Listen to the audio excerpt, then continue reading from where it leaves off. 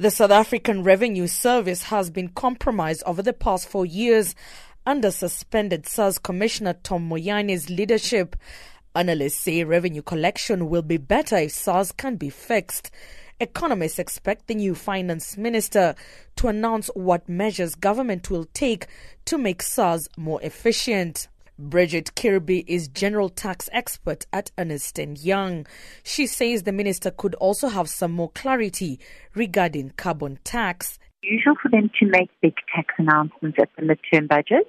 We would generally see those in the budget in February because obviously, if you're going to do something quite drastic, it does require consultation. Obviously the situation is quite dire. They may just give us some inkling of what they're looking at and where they believe, they're going to find this additional revenue. A lot of it is also just around SARS and collection, their whole administration around SARS. We've had the VAT increases here already. So, I think people are reeling from that. Nedbank senior economist Nikki Weimer. We don't expect any significant announcements. This is traditionally done in February and it's unlikely to occur in October. What they will give us a sense about is, obviously their forecast for the economy going forward, which will have to be revised from the estimates they brought out in February.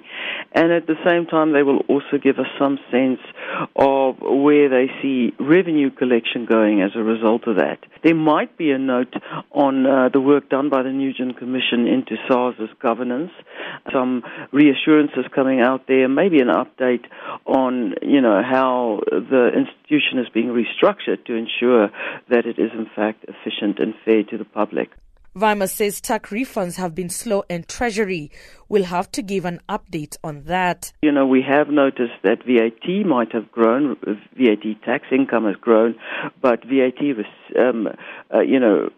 payouts or refunds have been incredibly slow. That's been only up 2%, where VAT is up by something like over 12%. So that's going to create quite a deceptive picture because at some point or the other, surely they would have to refund the public. To try and make any bold moves on issues relating to corporate taxes, be it importation, be it actual corporate tax rate, be it VAT, I think would be very investor unfriendly at this stage. And it certainly will contradict, a lot of the hard work that has been done to try and investment back into the country. There's very little room to increase tax revenue or tax take.